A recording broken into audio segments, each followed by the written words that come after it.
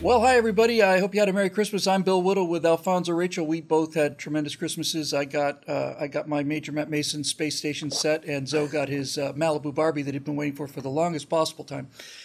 And we're both just happy as we can be.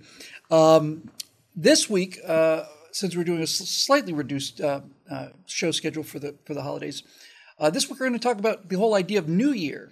It's kind of cool how they're exactly a week apart. I always thought that was kind of a remarkable thing. So with Christmas behind us, let's talk about the New Year. Having been through the New Year of 2020 and the New Year of 2021, looking forward to New Year's Eve on 2022 fills me with fear and loathing and dread and confusion. But before we get into specifics, and we're not going to try and do predictions or, resolutions, although we'll probably end up doing that too. Let's just talk about the whole idea of a new year for starters. There is obviously, needless to say, there's nothing magical about January 1st. Most people mark the new year as December 22nd, which would be the first day after the summer solstice. But January 1st is where we do it. And you can make the case that the whole thing's kind of ridiculous because nothing magic happens on January 1st. And yet, something magic really does happen on January 1st. And I don't mean miraculous in the way it was when we talked about Christmas. The idea of a fresh start, the idea of a reset is so fundamentally important. The first thing that comes to mind when I think about a new year is if you're a big sports fan and you had a particularly bad season, at the end of the last game, you can look in misery and the smoking ruins of all of your hopes, right? But then you get to say, we'll get them next year, right? All right, we'll get them next year. And it's not a continuous, it's not a continuum. There is a break to it, and it's compartmentalized. And that means that whatever failures you might have experienced or successes too can start again. We are now in a new year. It's almost impossible to imagine human consciousness without the idea of a new year. In other words, if we couldn't break down, for instance, if we were living in Julian day, whatever the heck it is, 16,492, and we look back on 16,309, and it was just one continuous spectrum of days, we wouldn't know how to think about things. And without question, years, mostly through just the randomness of what happens during the course of the year, but also through the sense of here's a little circle, starts on January 1st and goes all the way around to December 31st. That's one, and then we move over here. And then here's what happened in this year, and then we move over here. It takes this pablum of a spectrum and puts it into little boxes. And I think that the entire idea of New Year is really wonderful. This is the essence of America. America, as they've said many times, is the land of second chances, and third chances, and fourth chances, and so on. And New Year's gives us a chance to basically start again. And there's something kind of wonderful about that, especially after 2020 and 21.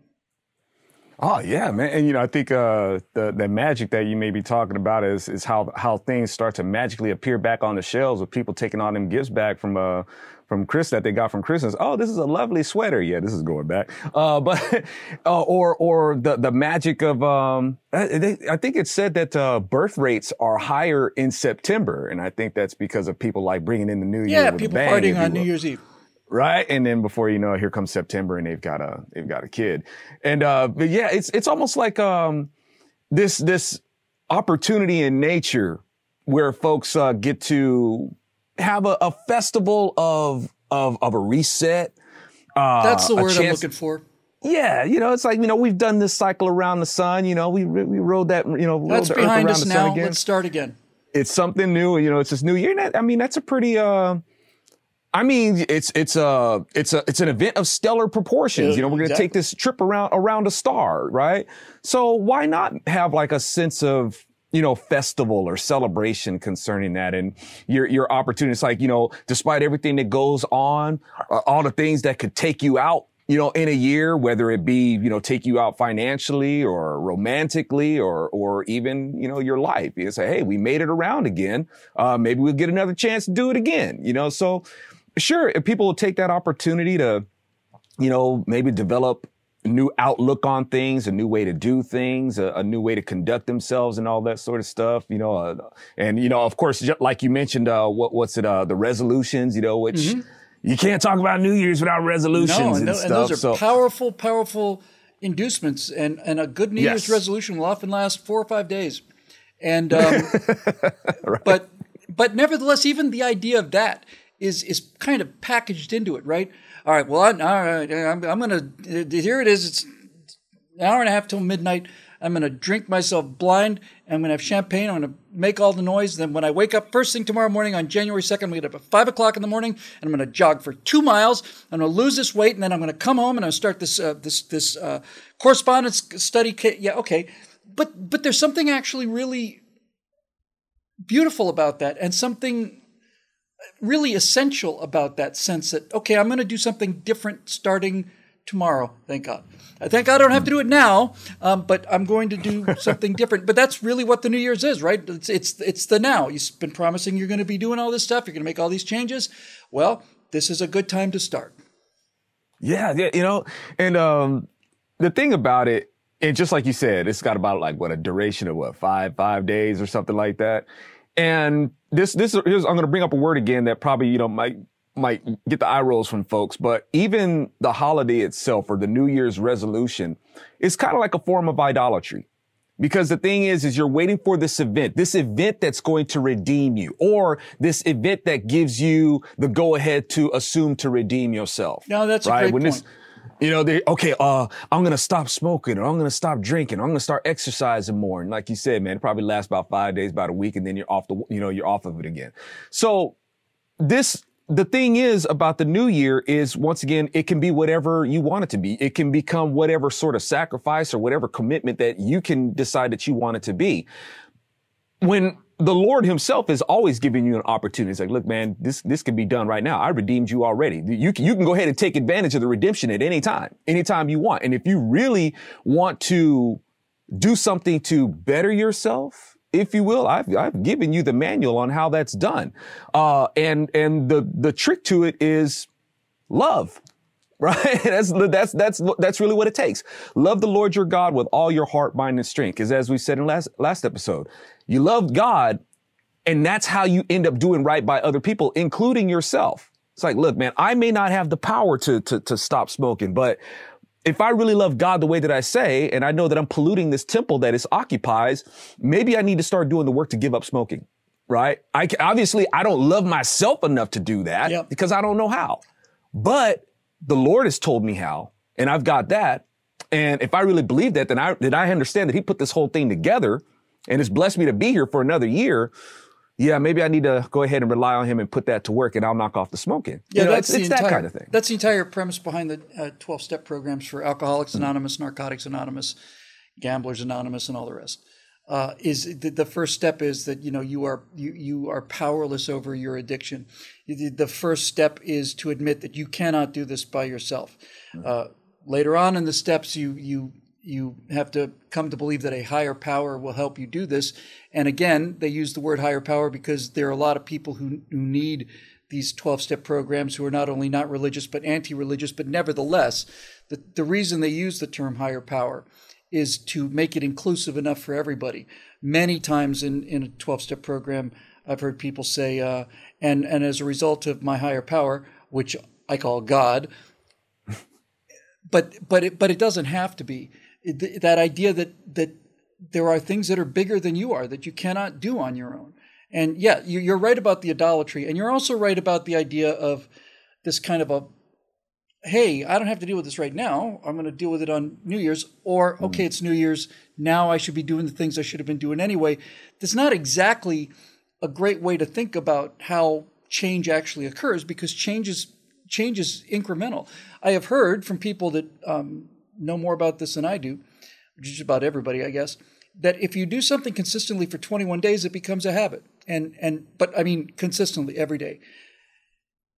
And So there's that whole aspect to it. But since we basically are a political outfit here, we have things like election years. 2022 is one of them. It's not a presidential election year, but it's an election year. And And since we compartmentalize our lives into these kind of circular little tablets that we call years, you can use the idea of a new year to say, what was I doing at this time last year? Not necessarily on January 1st. I can tell you, for what it's worth, for those of you watching, that this time last year, I was in a state of not just rage and despair, but rage, despair, confusion, fear, and foreboding and dread. I don't feel nearly as bad at the end of 2021 as I did at the end of 2020, even though a lot of stuff out there is worse. I actually feel much, much, much better this year at the close of 2021 heading into 2022. I think we have some very tough years ahead of us. I've said many times before that if you look at the history of World War II, for example, the war ended in 45. For America, it started in 41, ended in 45.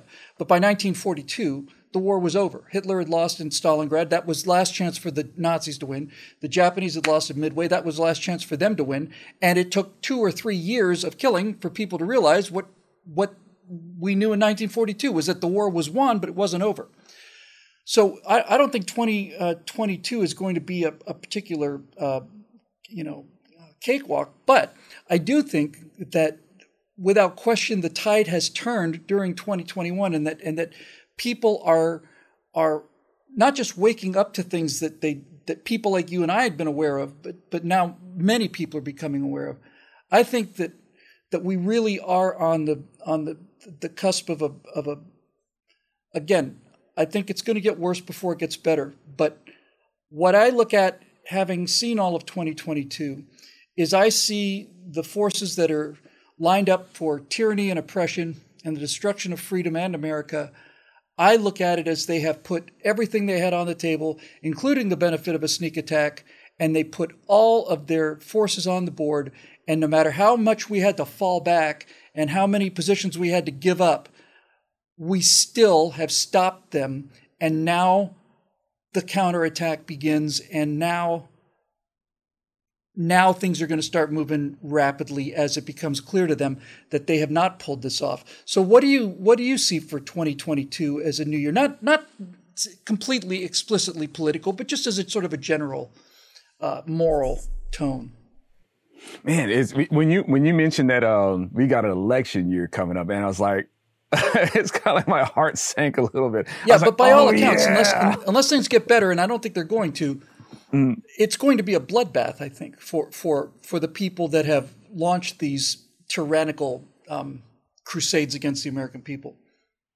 Man, and unfortunately, and when talking about like a resolution, sticking with the theme of the New Year's resolution, are people going to be more resolved to push this narrative of all the things that they've been accusing other people of, particularly that's coming from the left, all the accusations that they make and all the fear mongering that they're doing, whether it be racial fear mongering or virus fear mongering? Are they going to be more resolved in these things? Are we going to be more determined and all that sort of stuff? And see, I don't like to view these things from my own personal experience. I try not to be selfish like that. But in my experience, it's like, it's hard to see this stuff, getting better. I'm going to remain optimistic. It's like, look, I'm going to try to do my part to stay sane. Sometimes that's the victory that you have. It may not be able to influence anybody else, but you made sure that nobody influenced you to do crazy stuff and believe crazy. That's right. If you don't let them touch you, then they lose. Yeah. It's like, at least that's a small victory in itself, but man, even just the other day, I go to make a purchase, and the lady's like, "Where's your mask?" And I'm like, "I didn't bring one, man." "Well, next time I'm not going to serve you." I'm like, man, that sounded familiar. It's like, you're not gonna. What happened to Black Lives Matter? You're not gonna serve the colored guy when he comes back in here. Do I have to wear a mask to cover up my color or something like that? It's like, because said that to him. That would have been priceless.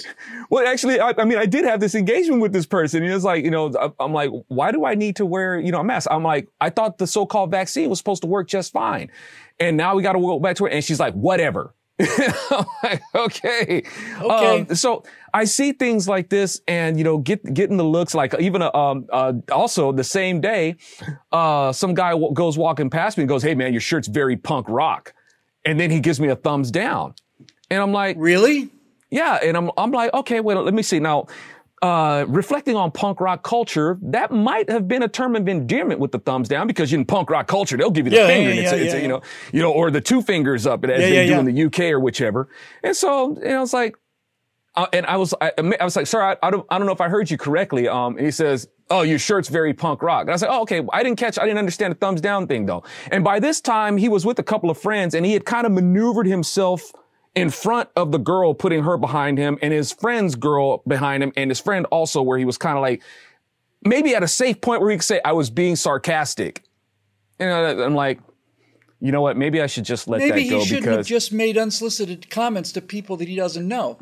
Hey, you know, I did have on this shirt. Maybe it invited the conversation, so I take responsibility for that. Doesn't invite the conversation. I see shirts every day. That doesn't mean I have a right to walk up to people. I do actually have that right, come to think of it. I mean, I do. I do have the right to walk up to somebody and say, I don't like the way you're dressed. I have that right, but that doesn't mean it's the right thing to do. I mean, that seems to be exceedingly rude and a little bit passive aggressive to me. Yes, yeah, and I would say that my shirt's not rude. It makes a point, you know. And now if he wanted to contest that, you know, it's like you didn't have to do it in such a cowardly way. And the thing is, and I shouldn't. Then he went back to his Prius that has 19 bumper stickers on it, you know. You know, and it might have been. I think that's what he might have gotten into. You know, now that you mention it, but you know, all that to say. You know, the state, if I would have had a confrontation with this guy, the state definitely wouldn't have been kinder to me than they would have been him. I'd probably be in jail right now. You know, but the thing is, it's one of those things where you have to be resolved and saying, you know what? We can't let these people get to us. We can't let these people gaslight us. And there's a lot of that going on, man. There's a lot of gaslighting. Crazy, angry, hateful people trying to make us into crazy, angry. Yes. Yes, you know, and it's easy to get sucked into that, man. But you know, I wasn't like, "Hey, what'd you say, man?" You know, it's like, "I'm sorry, sir, I didn't catch what you said." Come on, come at me, bro. Yeah, right. But just the way he kind of maneuvered himself to where it's like he kind of put, you know, a buffer between. You know, okay, all right. I was like, okay, I think he's being smug, and you know what? And he didn't know who he was messing with either, but that's okay. So you know, in this resolve, I hope that we can resolve to maybe just be more decent to each other. Well, Andrew Breitbart obviously said politics is downstream of culture, and people repeat that as a mantra, and they should because it's true. But I don't know if everybody really fully thinks that through. I have to tell you, I went 3 years until somebody pointed out to me, honestly, because I had a lot of humility beaten into me, and I'm very protective of that humility. I don't want to lose it. But something like 2 or 3 years after the fact, somebody said to me that when I made that speech 3 days after Romney lost to Obama, I said, the next president's coming from the pop culture. He's going to be a guy who's familiar with media, is going to be a Republican, he's going to win. That was just a feeling I had because unlike a lot of people who are in this political punditry thing, I don't just pay attention to political stuff. I have a much wider scan on the radar. And when they say that politics is downstream of culture, as far as the culture is concerned, this tide has changed, I mean, dramatically changed. To give you a couple of examples and I also understand that our audience is a little older and a lot more conservative, and they may not see the value of this, but I'm telling you that as a person who reads the chicken entrails and tea leaves for a living, that this is really, really, really important. In 2016, they made a remake of Ghostbusters. It was the most woke thing ever. 4 women totally trashing the original Ghostbusters, just basically spitting on it. Financial catastrophe. You mentioned on our Christmas show how much you loved Star Wars as a kid. In the 16, 17, 18, 19, they made a series of Star Wars movies that destroyed the idea of Luke Skywalker, destroyed the idea of an individual, young, straight male hero, replaced him with a magical female who was all-powerful and all-knowing, turned him, this iconic hero of a generation, into an old, cynical, bitter drunk, basically. And that was a financial catastrophe. And they did the same thing with Star Trek, where they introduced this character who was this black woman who turned out was Mr. Spock's adopted sister that he never mentioned in 40 years. All of this woke garbage. And the fans walked away from it. And this is where we were a year ago. The fans had walked away from it and said, we're not buying this woke garbage. But in the intervening year, we've seen the new Ghostbusters, which is extremely respectful of the original Ghostbusters. It's the antithesis of this woke version of Ghostbusters.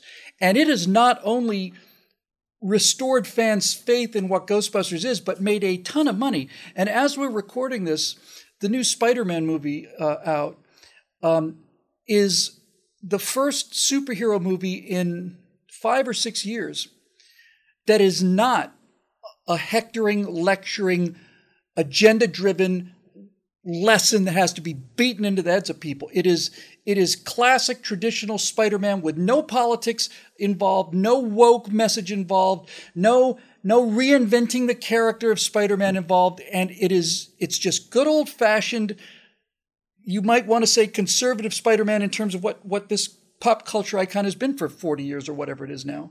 And it has made pretty nearly $1 billion already. And it's not lost on the people who are actually writing the checks for this stuff that this 10-year, but really at least a 5 or 6 year experiment with wokeism, where these executives all throughout 2021, 2020, all of this, all the way back to 2016, were told, no, this is what young people want. Well, it's not what young people want. It's not what they want. In fact, the things that they love, when you inject those values into them, they walk away.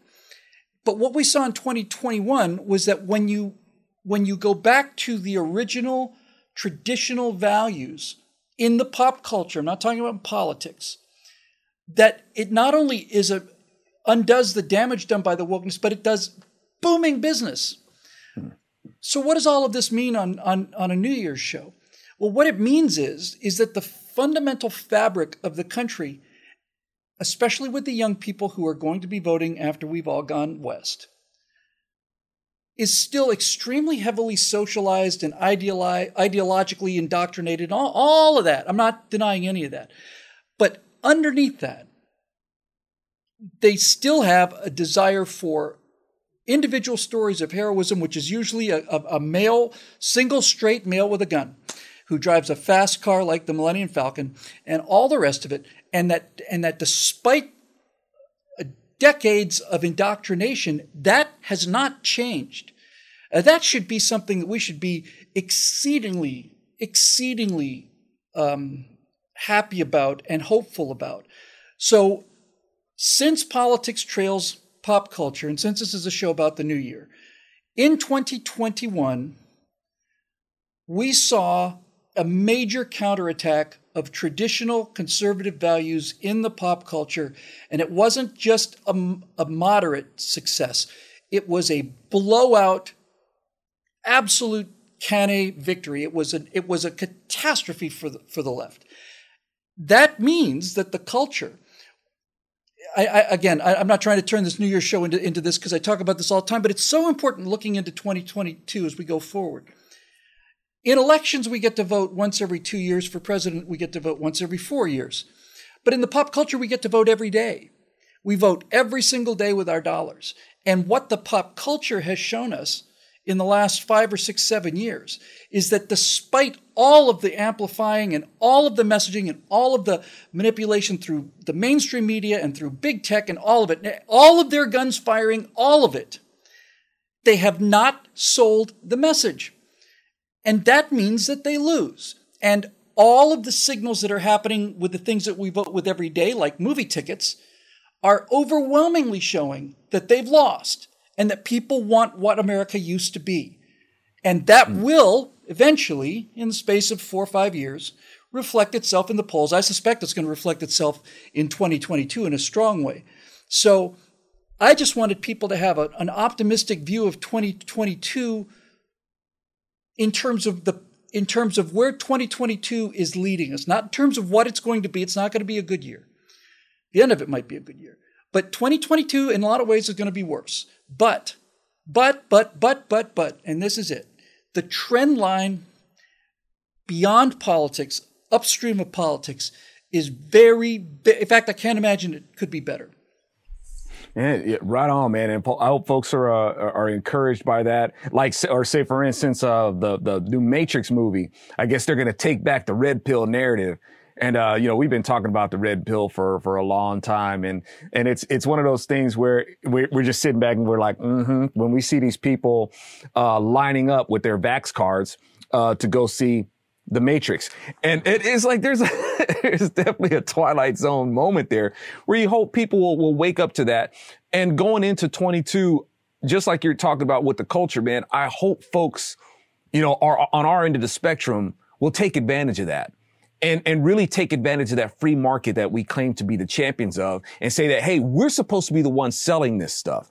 I mean, when we look at, if we're talking about, the new Spider-Man movie and the new Ghostbusters movies, it's still like we have this dependency or this faith, if you will, that these liberals are going to make the movies that sit with our values. It's almost like the dependency that we weren't supposed to have on YouTube. It's like, we're going to do these things on YouTube, but do we expect these people that they're going to play fair with us? That's not what Democrats do. No. They promote fairness by being unfair to people. That's right. And if they were really fair, then they'd let us talk as much as we wanted to instead of censoring us and pulling our channel down, because that's what you do when you have a better idea. You don't care what other people have to say. Yes. The people that suppress the message are people that are not only afraid of, but aware of the inadequacy of their own product that they're selling. That's why they don't want competition. Absolutely. Absolutely. And that's why I say, we don't want to stay. It's like, am I grateful? Well, I give credit where credit is due and say, yes, I'm glad that you did that. It's almost like a fluke. It's lucky, right? But we need to be more dependent on people who are actually friendly to our values and support that to get this kind of entertainment does to have more influence in the culture. I don't mind proselytizing, man. If people want to proselytize in their productions from whatever angle they're coming from, that's fine. Just do it well. And I guess in that Ghostbusters movie, they wanted to proselytize and they weren't good at it. They just made a bad movie. But a lot of times, even with the strategy is, it's not about hitting a home run or making a touchdown on the first play or the first down or anything like that. Sometimes it's just getting the ball down the field. Sometimes it's just getting people on base. Sometimes you're going to have to walk some people. Sometimes a movie's just going to have to walk. That's part of the strategy of the game. Democrats know what they're doing. They're just moving the ball down the field. And this is a long game.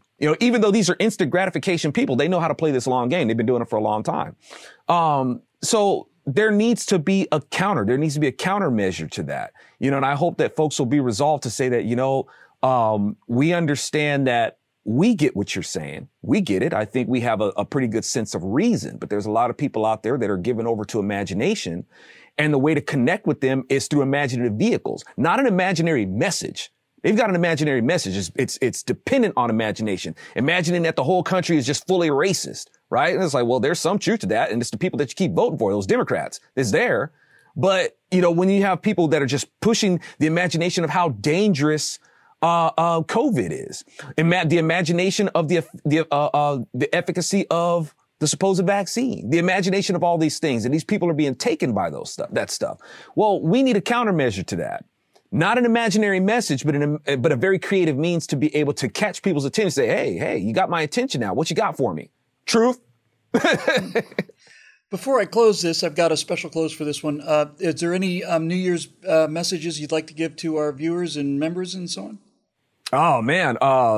Thank you. And thank you, audience. I would try to resolve to, just try to be better at doing what I've been blessed to be able to do. If I get to, share my observations with y'all, I want to try to be as, solid and do